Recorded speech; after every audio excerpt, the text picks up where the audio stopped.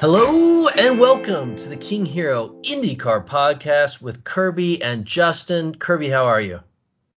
Doing well, Justin. How about yourself? Kirby, it hasn't rained in this state in at least 2 months. Looked outside. I had to take my son somewhere. I looked outside, nice, usual, warm, hot, dry. And so I decided to take the motorcycle. And do I have to finish the rest of the story? I think I can picture it in my mind's eye, and I'm laughing already. Out of nowhere, soaking wet, freezing, just out of nowhere, and it was crazy. Sounds like you guys needed it, so hopefully you were happy to take one for the team. We need that, every bit of that, and more. I'm afraid. Curb, let's just jump right into it. Let's not take too much time here, if you will. We're both busy people, and we got information to impart to people, but I think we can do it in a concise manner. What do you think? We're off to a bad start, but sure. Okay, Kirk, let's start with, if you don't mind. No. I mean, there's a lot of news out there. Silly season news, I guess I would call it, Kirk. Right. Maybe we should just graze over that, or just a little bit. The rather blunt comments by Michael Andretti were a bit interesting regarding the future of a few drivers on his team. Didn't you think? I did think that was interesting. Yeah, I agree they were blunt comments. Maybe they've already had conversations behind the scenes and there was no reason to pussyfoot around. But the focus was on a guy in Hunter Ray that's had a lot of success with that team and has been with them for a long time. And of course, Mr. Popular Hinchcliffe, who, despite his poor results, is a popular guy, and I'm sure there'll be no joy in having to part with him at the end of the year, assuming that's what's going to happen. When you see a guy that blunt about things, and he can only be talking about really two of his drivers, right? You just get the impression that maybe there's a bit of anger there as well. Forget Hinchcliffe. You can't blame Hunter Ray for everything that's happened to him. He has had a lot of bad fortune, a lot of mechanicals, so on and so forth. So no question.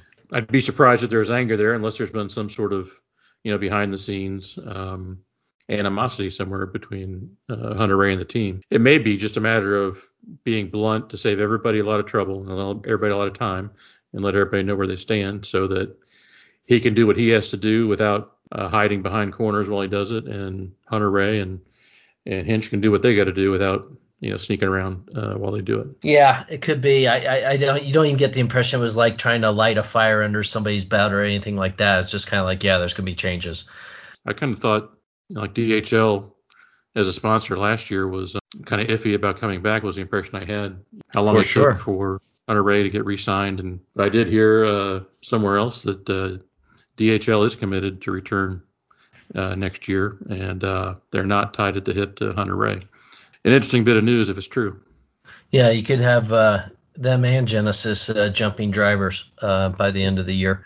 The other little tidbit that we should just mention real quick is the apparent desire of Arrow Schmidt McLaren to have a third car, which is a little surprising in the sense that they can't seem to get the second one right. I agree. That was kind of my thought when I read that, was that maybe you ought to solidify things with that second car for another season before you go out and get another one. They seem to feel like the more data and the more feedback they can get, the better they can make the whole programs. Well, look, McLaren's on a roll, baby. They're third in the Constructors' Championship in F1. So there you go. Well, you know what? That's probably what it is. They want to bring Lando Norris over to IndyCar. Yeah, why didn't we think of that earlier? Lando, as you're probably more than pleased to know, is outperforming your favorite F1 driver substantially this year. Is he really? Oh, killing him. Okay, your pretend non-knowledge of F1 is tedious at times. Anyways, your buddy Danny Rick's not exactly having a banner year here. I hate to hear that. I know you do. God only imagine the Drive to Survive episode where he's contemplating his next move while jumping into some body of water. Smiling and claiming his freedom. He's free. He's free. Yeah, he's really, I have to say it again. That guy, he comes across, and I'm pretty sure he is just a total dunderhead. Kirk, We spoke in podcast past about who was still in the race for the championship in IndyCar. I think we had it down to 8 after Road America. It seems like that field has narrowed substantially. What do you say? I think we're down to 3. The way I look at it, I don't think there's enough time left for Newgarden to overcome an 88-point deficit. I don't care how hot he gets or how hot his mechanics get. There is no double points, as you pointed out to me previously. There's no double points at the end of the season in the Bass race, so that really kind of narrows the field. That and you lose the Toronto race, so instead of 8 races to go, there's only 7. So that's 2 races worth of points that would have been there the last time they had a full season in 2019 versus this year. Yeah. Well, I'm gonna say the field's narrowed to 4. I'm not ready to throw Newgarden out just yet, so I'll go to 4. It's amazing. Number 5, Mr. Simon Pagenaud, is, to me at least, is number 5. It's like it feels like to me in my mind's eye the guy's been nowhere all season, and yet there he sits smiling in 5th. I agree. Strong finish at Indy has inflated his points. Tied heading into Road America, I think, for 5th with VK, and obviously VK did not earn any points at Road America, so a couple of turns of fortune there for Pagenaud.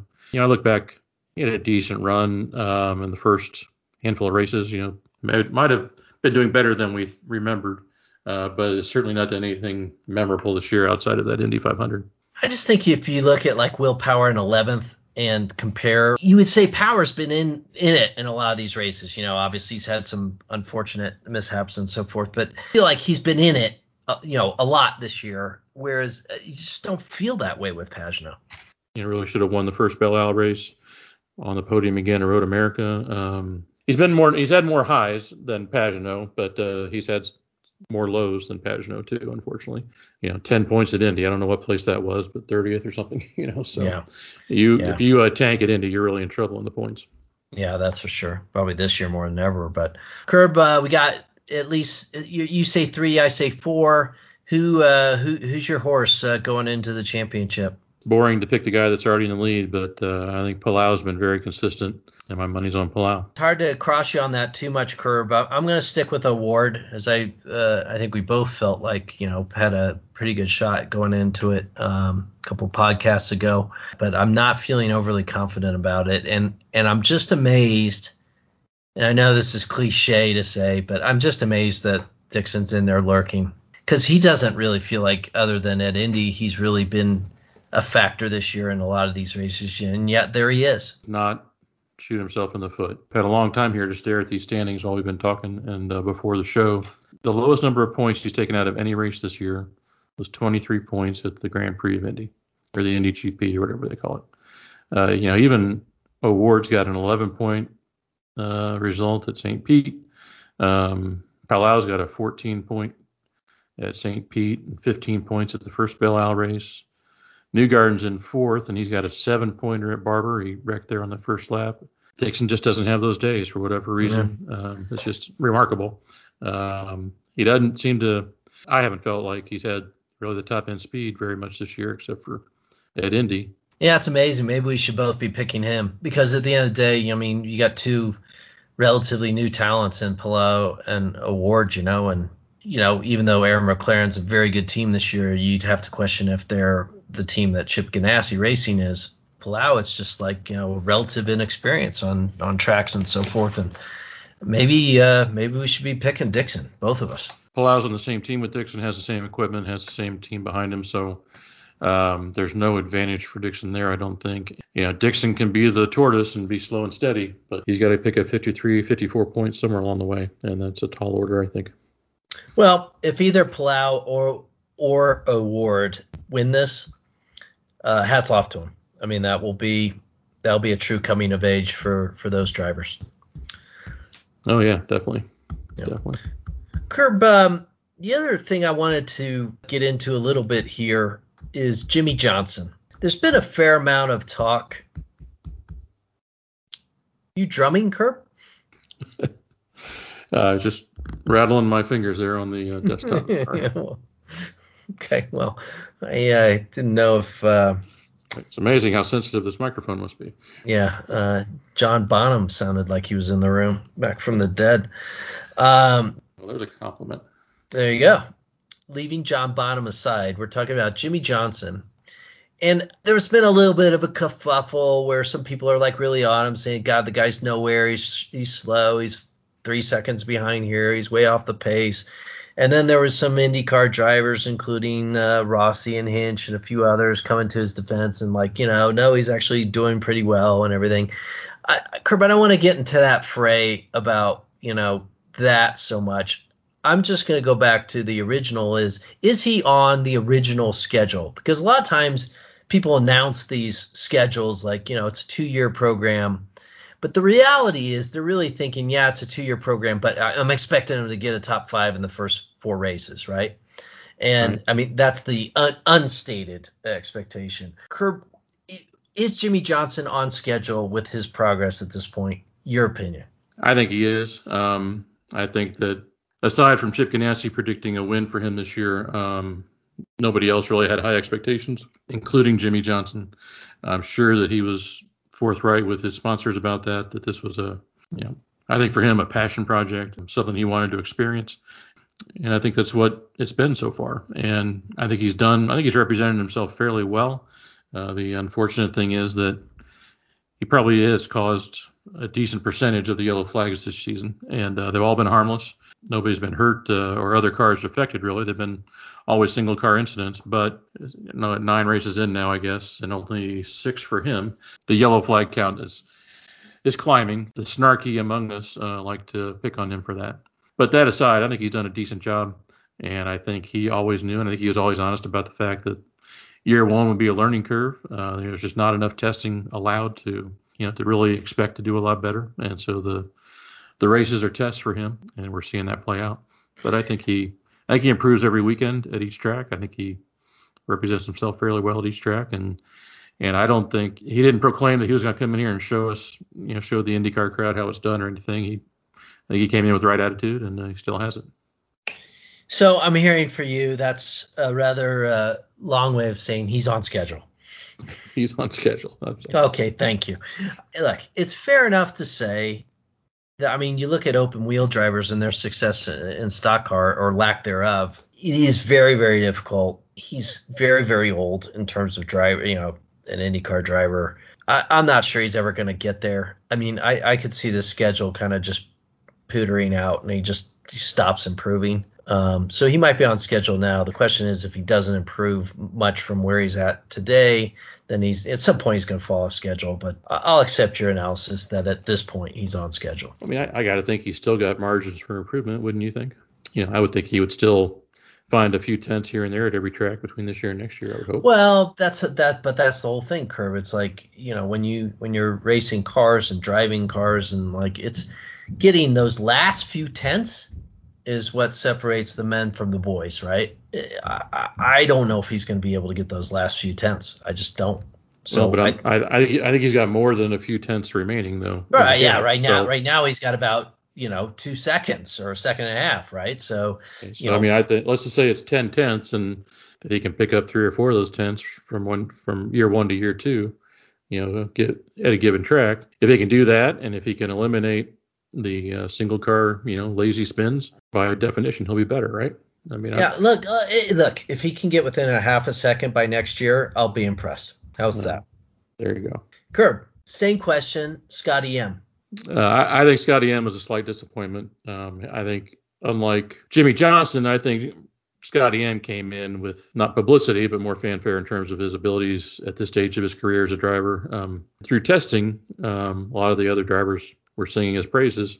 At this point, sitting 12th in the standings behind Power is a bit of a disappointment. Not a huge disappointment, but since that podium at Texas kind of raised expectations a little bit, and I think he's been fairly mediocre the last handful of races and kind of slipping from the consciousness. Yes, I agree with that. I think the secret expectations behind Scotty M was that he was going to be the second coming of Robert Wickens, right? I just kind of feel like there's a lot of people that were expecting that, like, whoa, he's there all the time, And we're not seeing that, and I'm not saying it's not there, but I think the jury's still out. My guess is the jury's still out at the Penske group as well. Curb, did you notice COTA race ticket sales are up? Are they? Yeah. And you know me, I don't pay much attention to Formula One. Yeah, sorry, for Formula One. And there was a survey taken. Because they were trying to figure out why. Perhaps you might want to impart the results of that survey with our fine listeners. Well, the apparently the sales are up so much they're adding grandstands to handle demand. They found that 47% of ticket buyers this year were first-time ticket buyers, and that intrigued them, and so they put out the survey as you described, and the results were that I don't remember exactly, but at a high percentage, I'm going to say 60 to 75% of those first-time ticket buyers were motivated by some TV show. I can't remember the name of it, but something they saw on TV, and that has apparently sparked their interest in attending a Formula One race. Well, I think it's higher than 60 or 70%, and I'll help you out with your fading memory on the subject. It's Drive to Survive, Curb.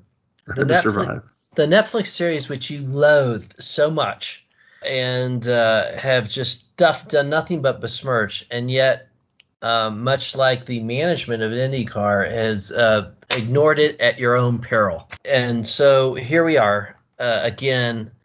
This is a microphone drop as far as I'm concerned. It's like, yep, we needed to be doing that as soon as we saw it. And I mean, that the proof is now, it's out there for everybody to behold. I disagree in the sense that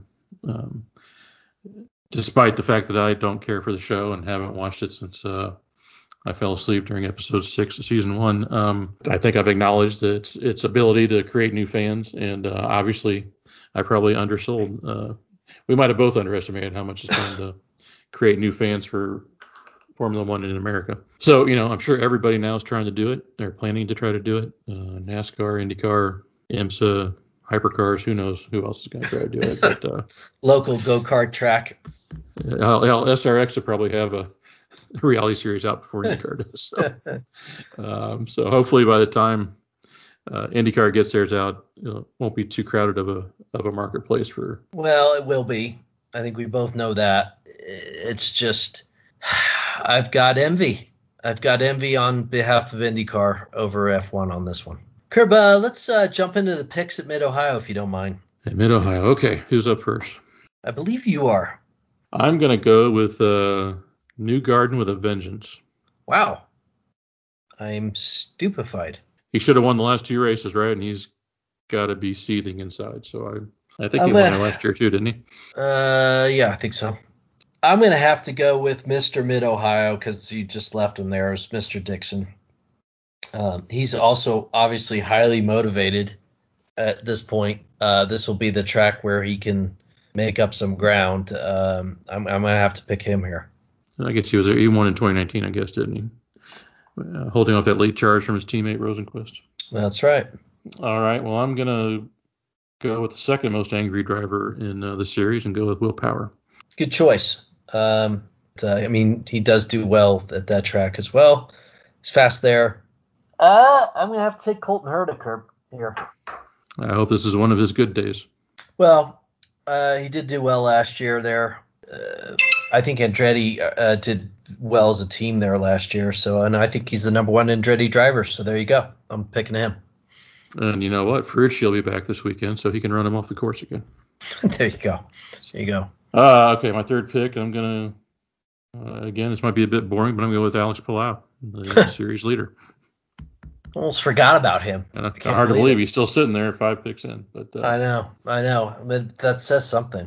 But yeah, probably the right and appropriate moment to pick Mr. Palau. Okay, well that leaves me hung up with a bit of a conundrum between Mr. Rossi and Mr. O'Ward.